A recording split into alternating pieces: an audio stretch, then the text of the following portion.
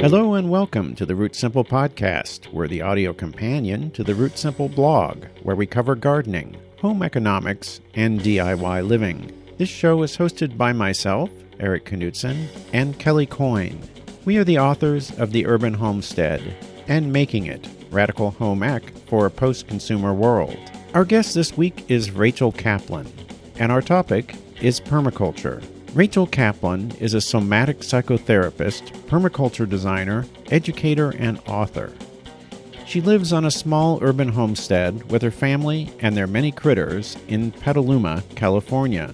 She is co-founder of the 13 Moon Collab, an all-woman teaching team offering an evolutionary training, permaculture from the inside out. Her collaborators in this venture are Kira Auerbach, Delia Carroll, and Cassandra Ferrara. Rachel wrote Urban Homesteading, Heirloom Skills for Sustainable Living with K. Ruby Bloom, and is currently working on a long-anticipated book about community dance ritual with the dance luminary Anna Halprin. Okay, welcome, Rachel, to the Root Simple Podcast. Yeah, welcome, Hi, Rachel. thanks for having me. Well, now, I think we need to begin. I hate beginning this way, but half the audience probably knows what permaculture is and the other half doesn't. And I wonder if you could give us a quick definition of permaculture. As hard as that might be, yeah, to do. Okay. So permaculture is a design science that's rooted in ethics and principles that help us look at how we as human beings can redesign our settlements and our resource use and our relationships with one another and other beings in a more, quote-unquote, sustainable or regenerative way. And the principles and the ethics are very straightforward. We prioritize earth care, people care, and the equal distribution of resources, or fair share. So once we see how very un-American that is, we really can see how, if we start prioritizing that, our lives start to change. If we really start making decisions according to those ethics, we start living very differently. And then the principles are further kind of operating instructions about how to think about truing up our actions with the reality of living on a finite planet with lots and lots of other beings. Now, I know when I first encountered permaculture, it seemed very abstract to me, and it was difficult for me to figure out, well, how do I figure out this? How do I learn this vocabulary? How would you recommend people learn permaculture? I mean, is it something you can learn from a book, or do you need to take a course in order to do that? Well, I think because it is such a practical and hands-on and do-it-yourself way of living, that learning to do it and actually getting your hands in the dirt is the best way. And that said, there are many different books that can give you a kind of a theoretical grounding in permaculture. I would say if you started out with Bill Mollison, who's credited as one of the founders of permaculture, I understand why you got confused. He's very heady and theoretical and complex. But there's other people who speak to permaculture in much simpler terms. Like Toby Hemingway's great Gaia's Garden has some really fundamental, simple ways to learn permaculture. My book, Urban Homesteading, does a fairly good job, I think, of helping people understand the fundamentals of permaculture. But I think the best way is to practice and to learn, and that's what the permaculture design course is for. And that's why we're teaching it to people, because we really want people to get a hands-on way of learning to relate to water and earth and soil and food and other animals and other people in a way that's very direct. So tell me some more about your permaculture design course. How is it like other PDCs, and how is it different? Okay, so we're teaching a 13-month permaculture design course called Permaculture from the Inside Out. And the classic PDC, permaculture design course, is a 72-hour curriculum. Many people teach it in a 2-week period, so it's really an intensive. You go to an existing permaculture farm and you get to witness it, and you get this huge download of information that's both theoretical and practical.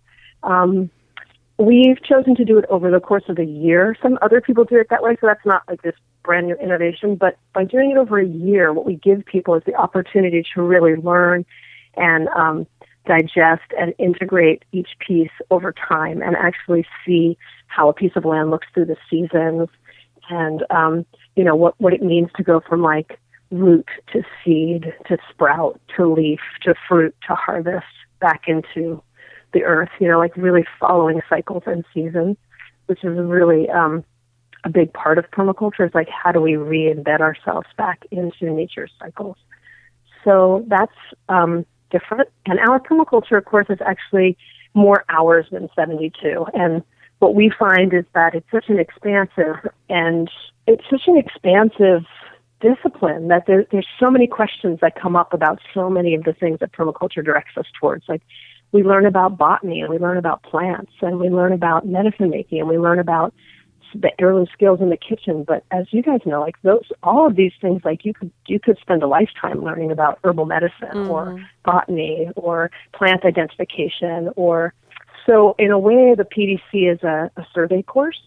And some of the things that we're trying to get out by the inside out part is that understanding that who we are as designers, as people who come to this work, who come with our concerns about the world, who care about doing a better job as humans living on the planet. There's a lot of personal, emotional, social, systemic reasons why it's hard for people to get along with each other. And really, it's our biggest challenge is figuring out some of that stuff. How do we learn to work together? How do we dismember the systemic injustices that exist between us, whether or not we hate them or not, they still exist? How do we work with that? How do we create social justice in what we do so that we really can live that third ethic of fair share? So these are big, big questions. Again, lifetime studies, right? So we've tried to give ourselves as much time as possible to make space around some of the basic skills that you get in the PDC, to also bring in this bigger, wider, messy, mysterious territory of human relationships, which gets in our way a lot as people. Now, your day job is, of course, as a family therapist, correct? And I'm wondering how it actually is. Yeah, how do you use that knowledge in a PDC course? How does that play out? Thanks for that question. Well, one of the things I've learned a lot of different things by becoming a therapist. And the most important things are about learning to listen without judgment and create a space where people feel safe enough to share things that are really important to them. So I've become good at holding space and creating conditions that hopefully make it safe for people to share. So that's really relevant when we're talking about any of these interpersonal or social issues, or even when we talk about like what our culture is doing to the planet and our possibilities of survival. There's a lot of feeling there. Like, people range from completely dissociated and disempowered to grief-stricken to enraged to feeling powerless. There's a lot of difficult feelings in there. So as somebody who sits a lot with people's challenging feelings and tries to help people get resourceful about them, how do we work with this? How do we stay centered and grounded and face into what's happening? These are all skills that are relevant to teaching permaculture and to helping people face up to what we're sort of unwitting participants in, which is getting more and more clearly like the death of the ecosystem that supports us. So how do we extricate ourselves from this giant system that we're all part of and we're all embedded in to make something different? So I see that the inner work and the outer work of permaculture, the inner piece and the outer piece, are very connected. They're reflections of each other, fractals of each other. And actually the way I work most, like the part of my practice as a therapist that I'm the most connected to is something called somatics, which is like somatics comes from a Greek word meaning the body in all of its wholeness. So it's really a way of thinking about the whole human, the mind, the body, the spirit, and accessing the information, the wisdom from all of those parts of ourselves. And permaculture also is about looking at all these different pieces that we've severed from each other for lots of different reasons and in lots of different ways, and bringing them back into relationship. So it's kind of the same thing. It's like, how do we bring our minds and our bodies and our spirits into alignment with what our purpose is? And how do we bring the water, the soil, the chickens, the food, the economic system in relationship with each other. There's so many different pieces that are just been split asunder that we're trying to mend. I think it's easy to imagine in a permaculture class the hands-on stuff, making a vegetable bed or compost pile or things like that. It's a little harder to imagine some of the inside work as you just described. Can you take me to, in audio form to one of these classes and kind of walk through some of the things that have gone on and maybe some stories and some of the ways in which that you've done the inside work? What does it look like? What is it? What if I came to your class? What would it be like? Yeah, that's a great question. It looks a lot like a group of people having a conversation with each other on certain topics that are relevant to the permaculture work. And as leaders, we seed the conversation with important questions to sort of prompt people to think and feel into a whole host of different issues. That some of them are specific, like social justice issues, like how do we work across the different barriers that separate us, or how do we connect personally to our own vision or mission in this work, like the way you guys have connected to your mission in terms of keeping on putting out so much information for all of us about what's going on. And you said this the last time I saw you, Eric. You were so like, this is what we do. We're holding this website and we're doing these podcasts so that the information keeps going out. How do we help people connect to their own particular purpose?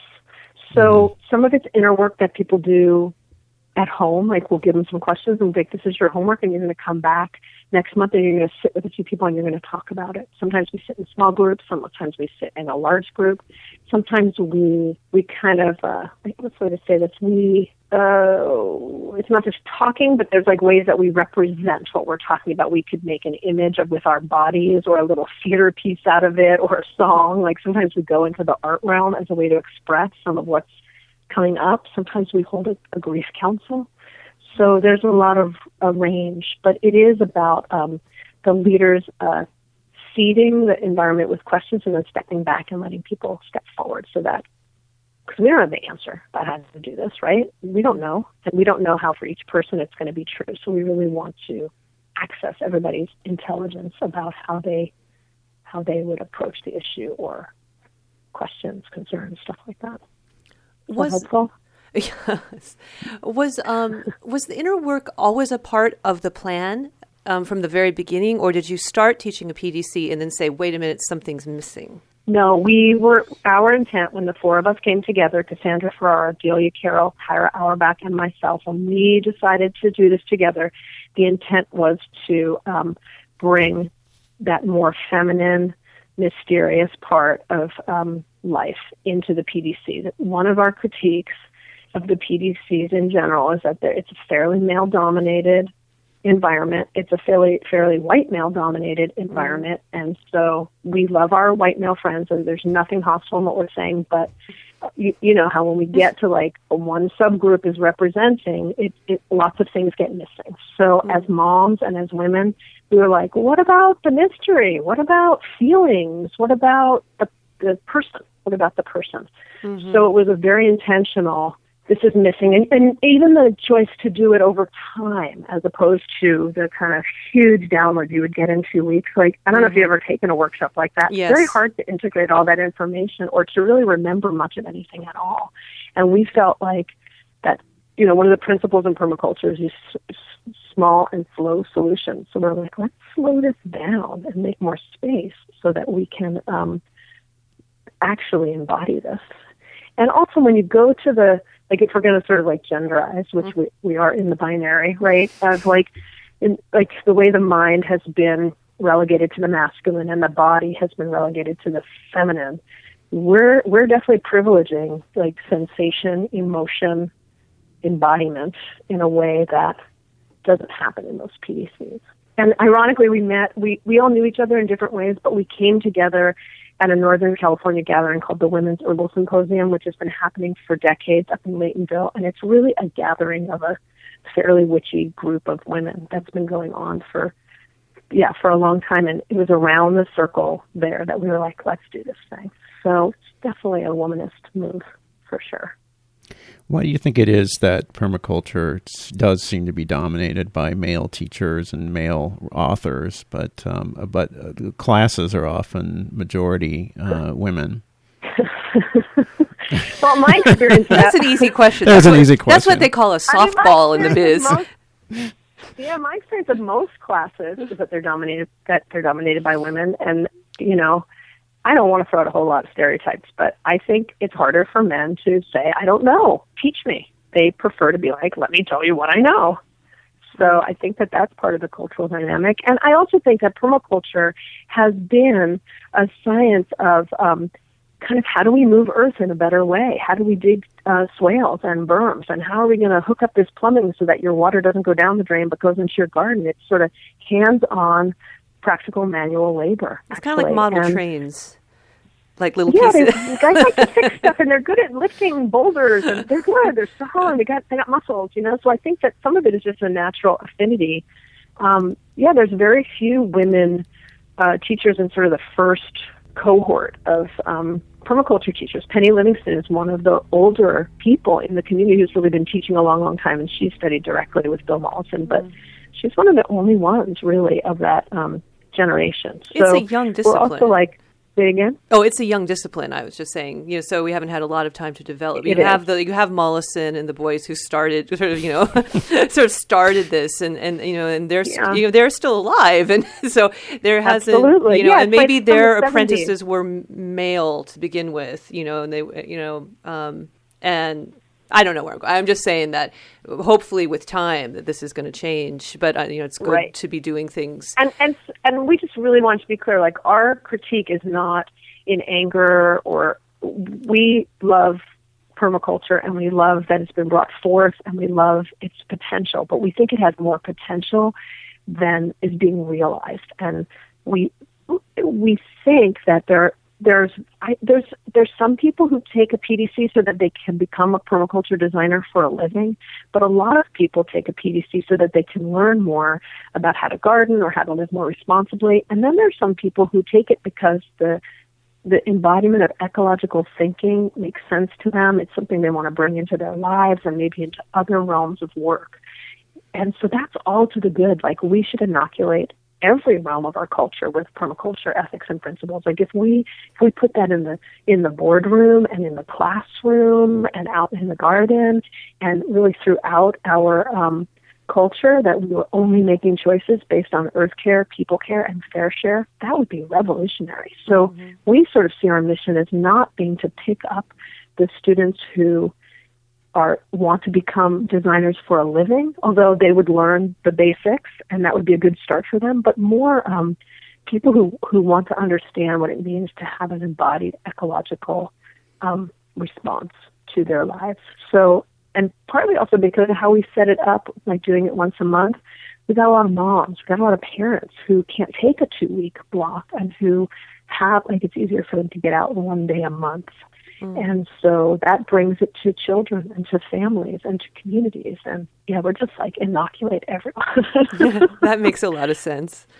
Yeah, no, you kind of hinted at this, reading between the lines of what you just said. But I know another frustration that I had in looking at the original Mollison's literature and Holmgren is that a lot of it seemed initially oriented to someone with a lot of land in Australia. And I kept wondering why. And this actually speaks to your book, too. But how do you apply this to someone like us who live in a small house and a small yard in a big city, or you have you're a renter, right? So how does this apply? I am. How do you bring this back to people who I'm not going to build a swale. I don't have the land to build a swale. Much less that duck pond I've always wanted. The duck farm, the food forest, all that stuff, right?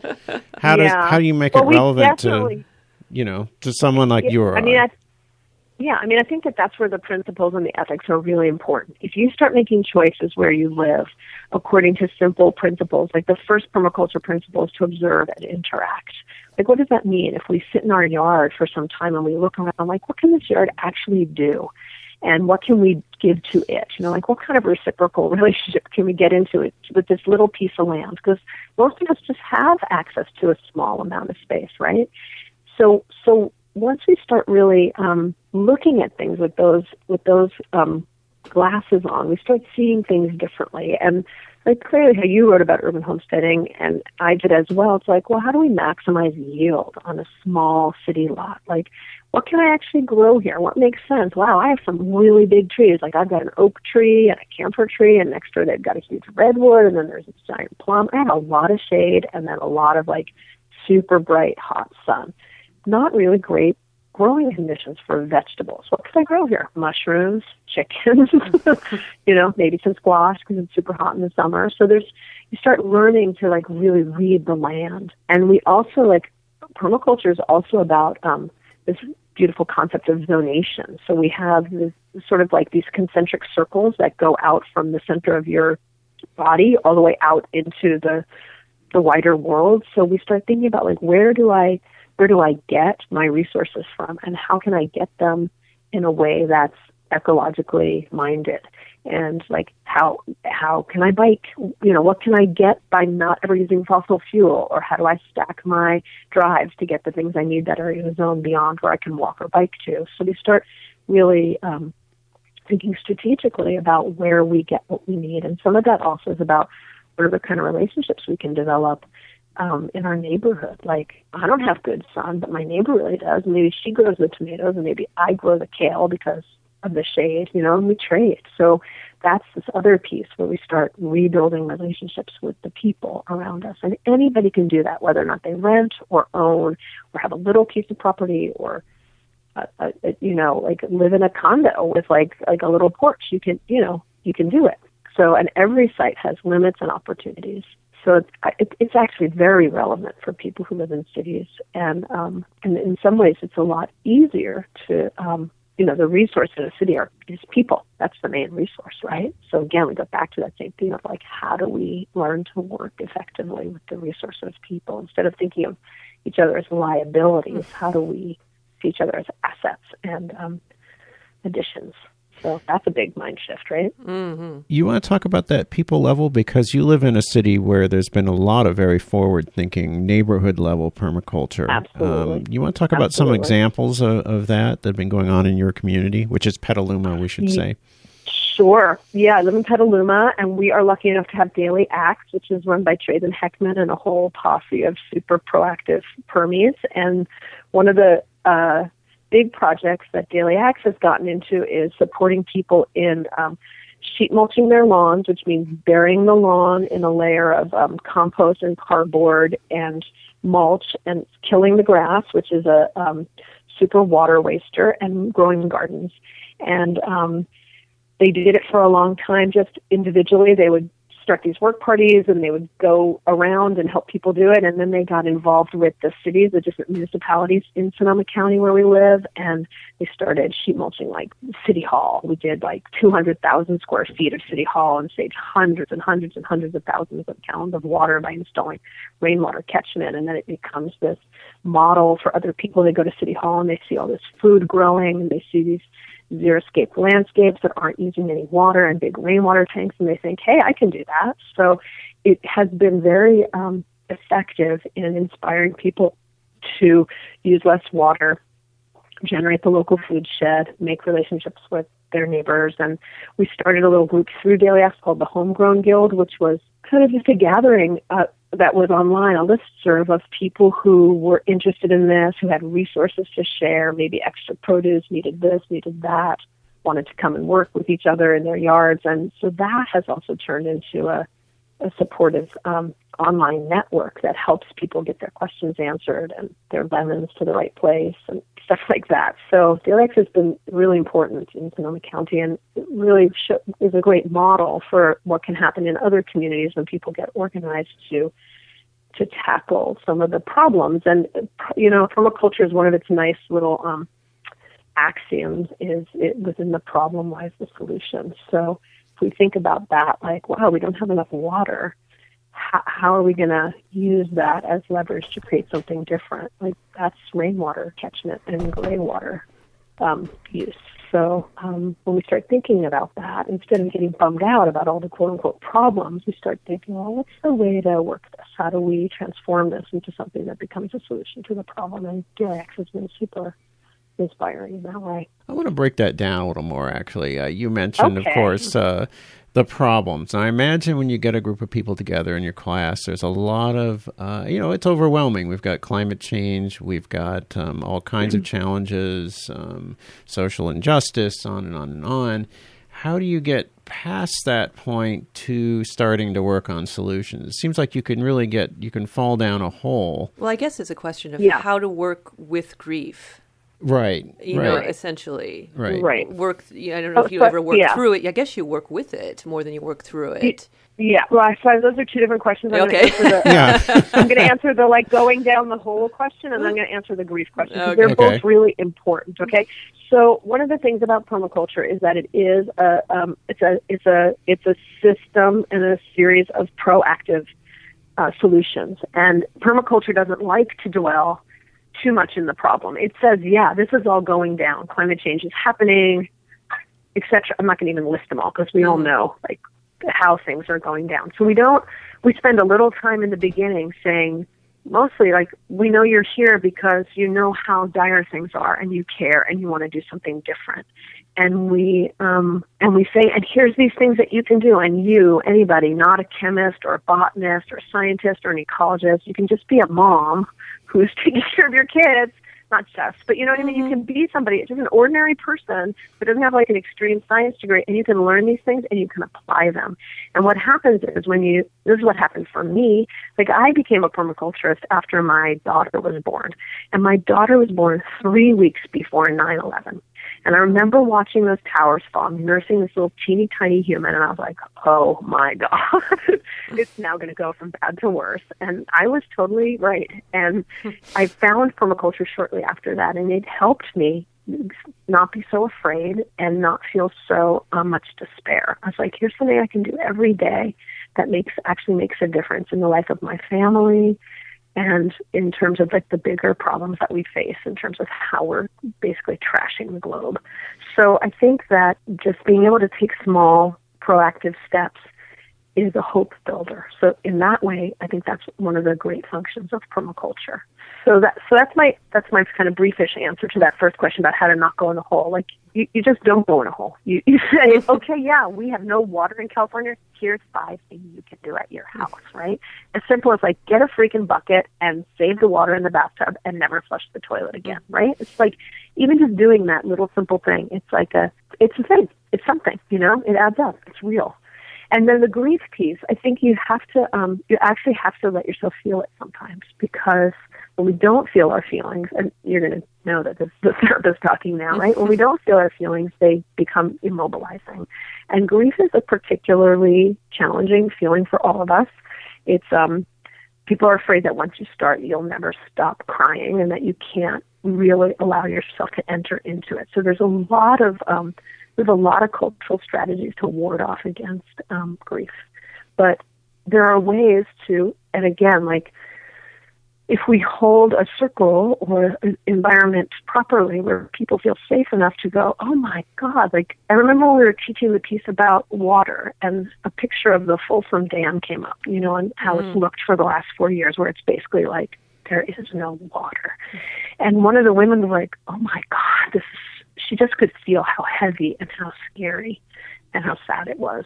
So we really took time to feel into that and to let each other support one another about how we felt about what's happening and what we're part of and how we want it to be different. And one of the tricks, one of the things we tell our clients, who have a lot of grief or a lot of pain, is really the human body, our systems only allow us to actually feel the intensity of that feeling for about 20 minutes before the cycle completes itself. It doesn't go on forever. You won't go crazy. It won't overwhelm you. But the consequence of not feeling the feelings are more serious, because then you get yourself locked into a dissociative or shut down place. And I personally think that, painful as it is sometimes, the moment is calling for us to be as heart wide open as we can, so that we really can face what's going on and figure out again, like, what's my particular purpose in this great work that we have to do. And I don't know if you know of Joanna Macy's work. No. Do you know her? Joanna Macy is this beautiful Buddhist and deep ecology scholar, and she's been working for many decades on despair and empowerment work. And her work really started around the nuclear threat, probably 30 years ago. And she's evolved a whole series of exercises and workshop formats for dealing with challenging feelings around the multiple threats that exist to our existence. And she's really evolved towards this particular moment, what's happening in terms of like what she hopes is the end of the industrial death culture and the birth of a regenerative culture. And she calls this moment the Great Turning. And she has a big piece of work called The Work That Reconnects. That's really about helping people feel their feelings, honor the grief, express their gratitude for life, and then turn towards the world with their mission in what she calls going forth. So we go forth knowing that we're very sad and hurt by what's happening, but that we keep facing into it, and we keep doing the work at hand, and we do it for our children and their children, and for life itself, for the continuity of life itself that we're of course a part of, and that expresses itself through us. So that's really important. It's a very supportive piece of work that we definitely bring to the PDC. See, we could talk about this for 3 months. That's such a big piece. So most PDCs don't go there. There's not time. It's too much. Most people don't have the capacity to hold that feeling, the feeling state. And many PDCs defer, and in a way rightly so, to like, here's a positive solution. Here's a positive action that you can do. So the PDC is often just a very inspiring, it's like you're in this realm of possibility instead of the realm of positive possibility instead of the realm of negative possibility, which is where mostly we're living.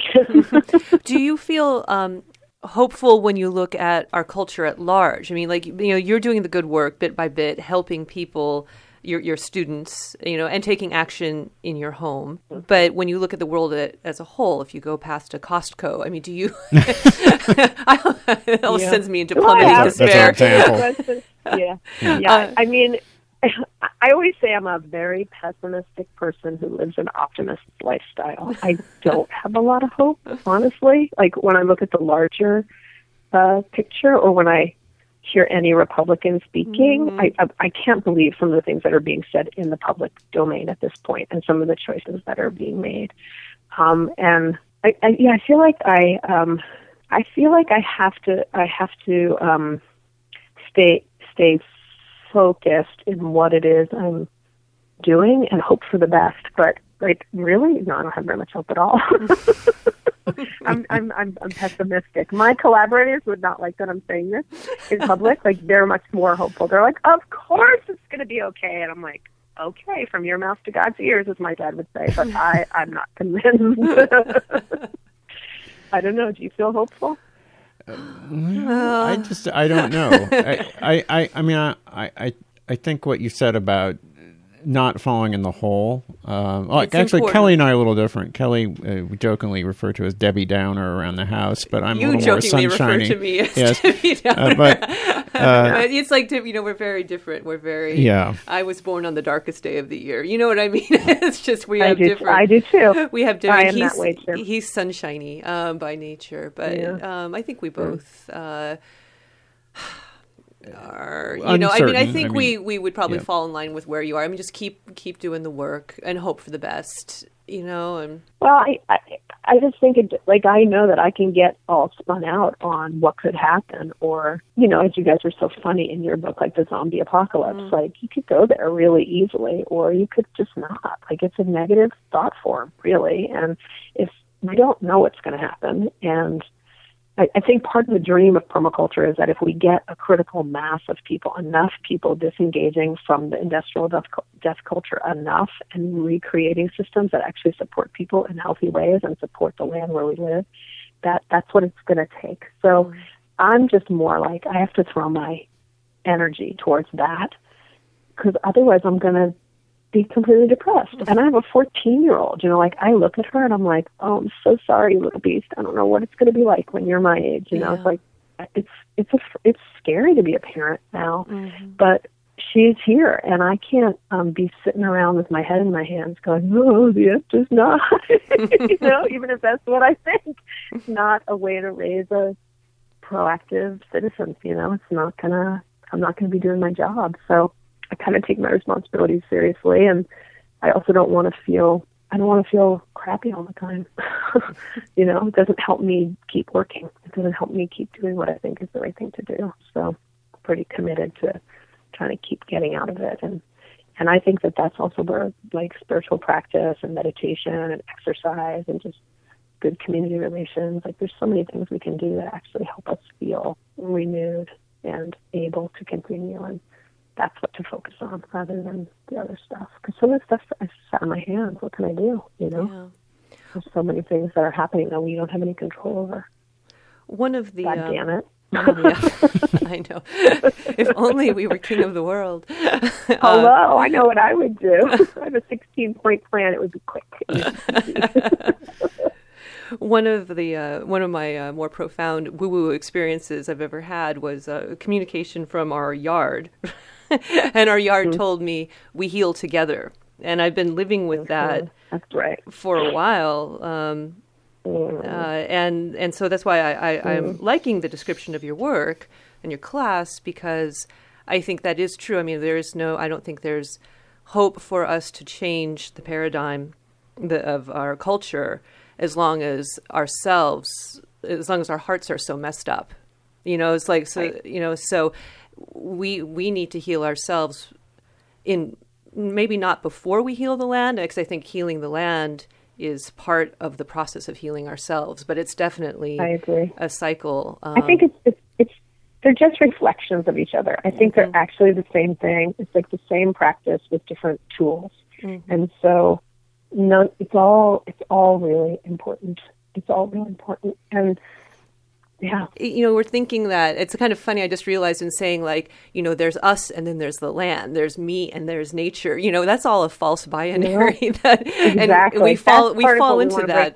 Yeah, we fall into that so easily. I'm like a mushroom. I'm just something that rose from the land. And if the land is sick, I am sick.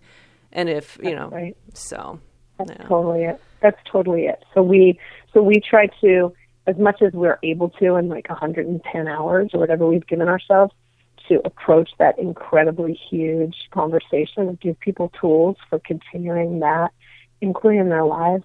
That's what we're about, because it is an ongoing thing. And it is one of the things in permaculture is this idea of visible structures and invisible structures. And the visible structures are obviously the things we can see. So like what our yard looks like and what direction the sun comes from and the wind and where's the water come from and where does it go to and how big is the house and how much solar gain, all those visible things. Do you own the land? Do you not? And then so we factor those in when we're designing, but then there's the invisible structures, and those are things like our need for rest and our need for spiritual connection and our need for community and where our need comes from and whether or not we're taking care of an ailing parent or just had a baby or any of those things, our mental health, our education system. It's like all these things that are more submerged or we don't necessarily think about them.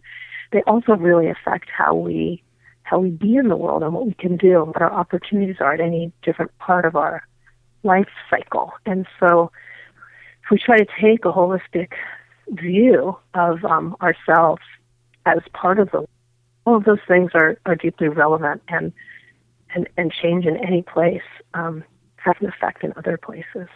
So I think there's a huge leap of faith and a huge spiritual remodel that helps us not keep cutting out like, that you're separate from the land, right? It's like that we're all just here doing this thing together.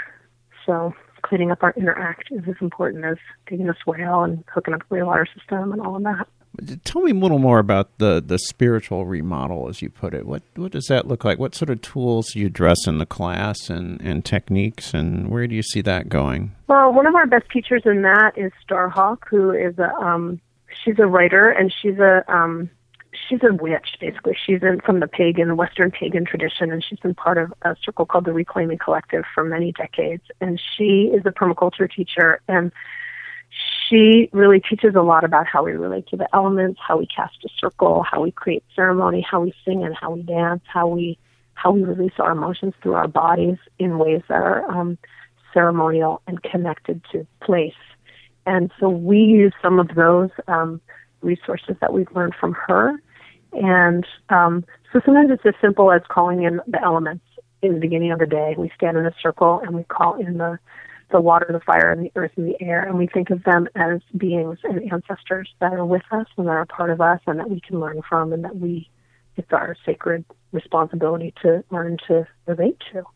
So it's kind of, again, a sort of a practical magic. And some of it, for me, and I don't know if my collaborators would agree, but for me also, ironically, the spiritual unfolds through the physical. So when we actually take the time to move our bodies, feel how we feel, have pleasure in our body by dancing together, things like that, we connect to a spiritual core of being human by doing that in a group together. That, I think, gives foundation and support and nourishment for the kind of hardness of the path that we're on, of like really recognizing what's happening and wanting to make it be better. No. When I want to pick up on something that you said earlier, too, about the going forth moment, because it's one thing to sit in a circle in a permaculture group and talk about these ideas. It's another thing, and this is the thing that's always hung me up, is taking that into the community, kind of actually what Traven does, which is sort of a mystery to me. Like, how do you take these ideas and then, you're sitting in a city council meeting or something. Right. That step seems very difficult for me. And I'm wondering if you or your collaborators or some of the students in the class have done some interesting things in terms of taking these ideas and working them out in the community. Sure. I mean, there's lots of different ways to do that. We have one woman who is in our class who started working with a free food project in San Francisco that's been going on for many years, and she got involved in helping grow and distribute food. So that became a way that she felt like she was giving back and using some of the skills that she had learned that in a way that benefited the community. And one of my collaborators, Cassandra, is in her day job, she's a real estate agent who helps groups of people find land where they can live in community. So she's a visionary real estate agent, and she is really interested in what's called placemaking, which comes from Mark Lakeman's City Repair. And so she's starting a building convergence in Sebastopol, and they did it once last year, and they're going to do it again this year. So that is are you at all familiar with Mark Lakeman's work? Yeah, he's come down here a couple of times. Okay, so you know him. Mm-hmm. So you know him, and so she's bringing that city repair, intersection repair work to Sebastopol, which is a completely copacetic place to bring it to. So, cop benches are springing up and different. Right? Yeah. It is a little close to Newcastle. I mean, that's one of the problems of living in the splendor of Northern California. We are very redundant, but we have a lot of friends. So they're doing that. So that's a way to bring to people the possibilities of taking action. And, some people do like what Traven does. Like, he's taking it to City Hall. He's taking it to the lawmakers, and he's saying, like, we need to do better around water. And there's a lot of people now who are getting on board about how are we going to manage our water crisis in California, and what are good ideas for doing it. So, yeah, those are some examples that come to mind. I think it takes a particular kind of person. Not everybody is a political animal. Some people can really tolerate that, and other people really can't. And their better work is one-on-one or in small groups or with their family or at their workplace. And I think that that's also what we have to, that has to be okay. Like, everybody can't be Traven, and that's okay, So, but I think actually, like, any of the stuff that goes out into the community, you need skills in how to work with people. That's going to be your primary thing. So I'm a little bit of a broken record on this, but it's like, if you have an alienating personality or an abrasive personality, or you don't like people that much, that's not going to be your best job description, So, and things like that are like, some of those are learnable. Like, people can learn how to lead groups and how to be effective in a public sphere, but you can't really learn charisma, and you can't really learn extroversion, and you can't really learn the desire to work with big bunches of people. Some people have it, some people don't, I mean, I see what you guys are doing as being totally part of that. Like, you've chosen to do it in this way where you're home a lot and you're writing and you're reaching out to people and we're having this great conversation even though we're not in the same place. Like, you're making a lot of connections. And so I think you're already doing it, Eric, but in your own way, Yeah. You're affecting a lot of people. You affect a lot of people by gathering the information you gather and spending your time making it available to people. It's super important. Likewise. I mean, I think you're right. Sometimes we have to be reminded that what we do is what we do. We don't have to necessarily be someone who goes to neighborhood council meetings. You spent many years, God bless you, at neighborhood council meetings. Yeah, but I didn't like it and I wasn't good at it. So I think that... Yeah, see, there you go. Right. So I've done that too. And there's one woman in our community who is a complete political animal. And she and her husband just rented a property on a corner lot. And it's like totally exposed. It's all rocks. It's the weirdest looking spot. Like, there's no grass. There's no ground. And they've put up a sign and they've started a website and they have gatherings there and they're becoming a drop-off place for food to be delivered and disseminated. And they're doing all this online stuff. And I'm like, these people love to do this. And she was in City Hall. She was in the city council a couple of terms and then got voted out. And she's like, well, I don't have that venue. I'll make my own venue. She just lives for that stuff. I do not.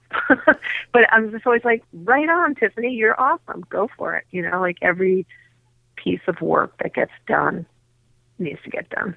So, in your class, do you teach leadership lessons, or like how you lead a group, or that kind of? You discuss that sort of thing. We teach some of that, but I think more to what we've just been talking about. We actually help people identify like what's their best role in a group. Are they the kind of person who really warmly welcomes someone in? Are they a leader type who can stand up in front of a group and mobilize a group? Are they a backroom organizer? Like, what's your affinity? And then or what's your natural default? And then we do give people different skills and different ways to practice stretching their skills. But a lot of it is about identifying, like, who are you and what's your best, the highest and best use of you, And we also talk in permaculture, like, how do we design things so that the least effort has the greatest effect?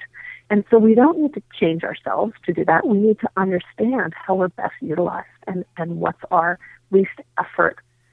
What's the most effortless thing? Like, for me, actually writing is really, compared to most people, quite effortless. Not that it's effort-free, but comparatively speaking, it's pretty easy for me. So that's a good place for me. And I have good capacity in terms of teaching because I was a performer forever. So I'm okay in front of a group of people. That's easy for me, So like some of my collaborators, like one of my collaborators, Delia, she is fantastic doing the hands-on stuff. She will gather the materials and get super creative and totally inspired, but standing in front of the class, not her easiest spot. So I think we don't have to be different than we are. We just have to be the best we can be to descend into little aphorisms.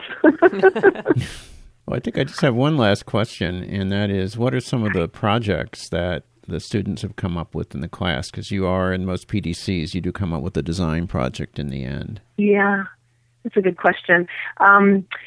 We did divide into groups and different, let's see, what did we have last time? There was one group worked on a design of one of the class members' house, and that particular group, the presentation really ended up being a very interesting example of how the invisible and the visible structures interact, and how when we don't acknowledge the invisible, we can't get much done on the manifest plane. Like the woman whose house it was is chronically ill. So there's this deficit of energy in terms of getting stuff done. So then it's like, if we design towards like large, grandiose projects, we've designed for failure.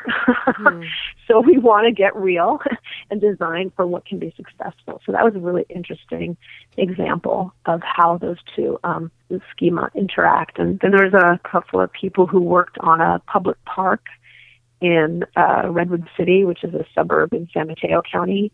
And we had one African-American person in our class, which was a we were so happy to have him, but it's a tragic mistake to have one African-American person among all white people. It's very difficult. It was very difficult for him, and it's really unfair. So we learned a lot about that, and we really are pledged to do so much better this time. But his project ended up being an amazing story about what happened to him growing up in the projects in Cleveland and how he got completely separated from the earth and hurt in relationship to growing things, and how the course helped him heal some of that. So that was an amazing gift that he offered us to share that process, what he did.